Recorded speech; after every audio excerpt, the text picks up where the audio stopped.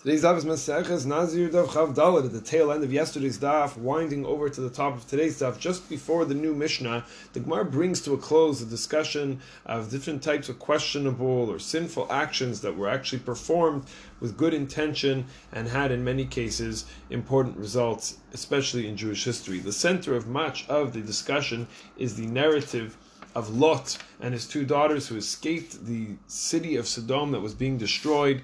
With Lot, of course, as we know, has relations with these two daughters of his on subsequent nights and bears the nations from each of his daughters of Ammon and Moab, or Moab and Ammon. And of course, the Gemara goes on later to note how Ruth, the famous convert in one of the books of Tanakh, the Megillah of Ruth, the story of what happened over there, was a descendant of Moab. The Gemara explains the whole discussion of how it happened, and from her, as we know, descended the king David HaMelech. Finally, we learn in teaching of Reb Chia bar Avin in the name of Reb Yeshua ben Korcha. So we know that the daughters of Lot thought that the world had come to an end and they needed to repopulate the population of the world. Reb Chia teaches that since the elder, the two sisters, made the effort to be the first one to sleep in having the relation, she merited 4 generations earlier of Jewish kings than her sister's descendants. In other words, Ruth, Ruth, the descendant of Moab, came from the offspring of the older daughter, who became part of the Jewish people, of the Jewish nation, already from the days of Boaz. And from the younger daughter of Lot came Ammon, whose descendant was Naamah Ammonite, who joined the Jewish nation 4 generations after Ruth, when she married into the family, marrying Shlomo HaMelech. What's honestly the big deal being made by the rabbis here? All's well that ends well. They both integrated into the house of King David, and they both became part of Am Yisrael. So what's the big deal? Why are we pointing out raising one above the other in such a fascinating, important way? Yet the powerful offspring we see is mizakeh and strengthens the generation above it even after they pass on the world. For Ruth, for example, who became part of the Jewish people at an earlier stage, she receives the merit of great tzaddikim who came from her, such as Yishai.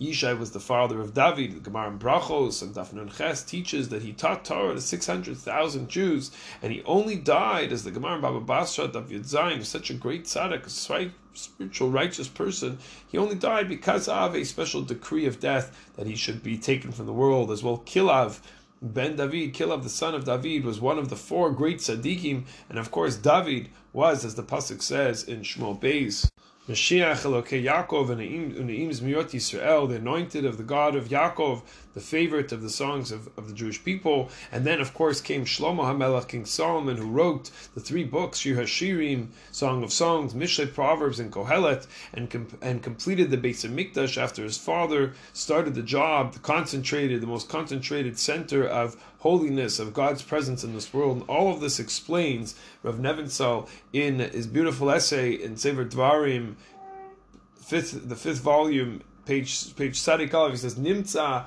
Shebakol Hazchuyot Ha'atzumot Halalu, and all these great merits, Zachta Achot HaBechora, the older sister, merited this Raketotza Mizrizut Kalala Mitzvah, just for putting in a little bit more effort, being a little bit more motivated, putting a little bit more push. Shiratzi Rabbi Tzata Mitzvah, the Yukumotada, the younger daughter, she did the same. She also tried to bring people into the world, to create and to continue the story of the world of Alrega, says Rav Nebenzahl. What kind of a mitzvah did they do? They made a huge mistake. Sleeping with their father, incest. Where's the mitzvah? Achein came. It's true. Aval hein, these women, chashvu shezo mitzvah. They thought they were doing a mitzvah. They didn't know what was going on in the world around. Kol haschar ein sofi shemaninu hu al zrizut ledavar shechashvu b'ta'ut shehu mitzvah.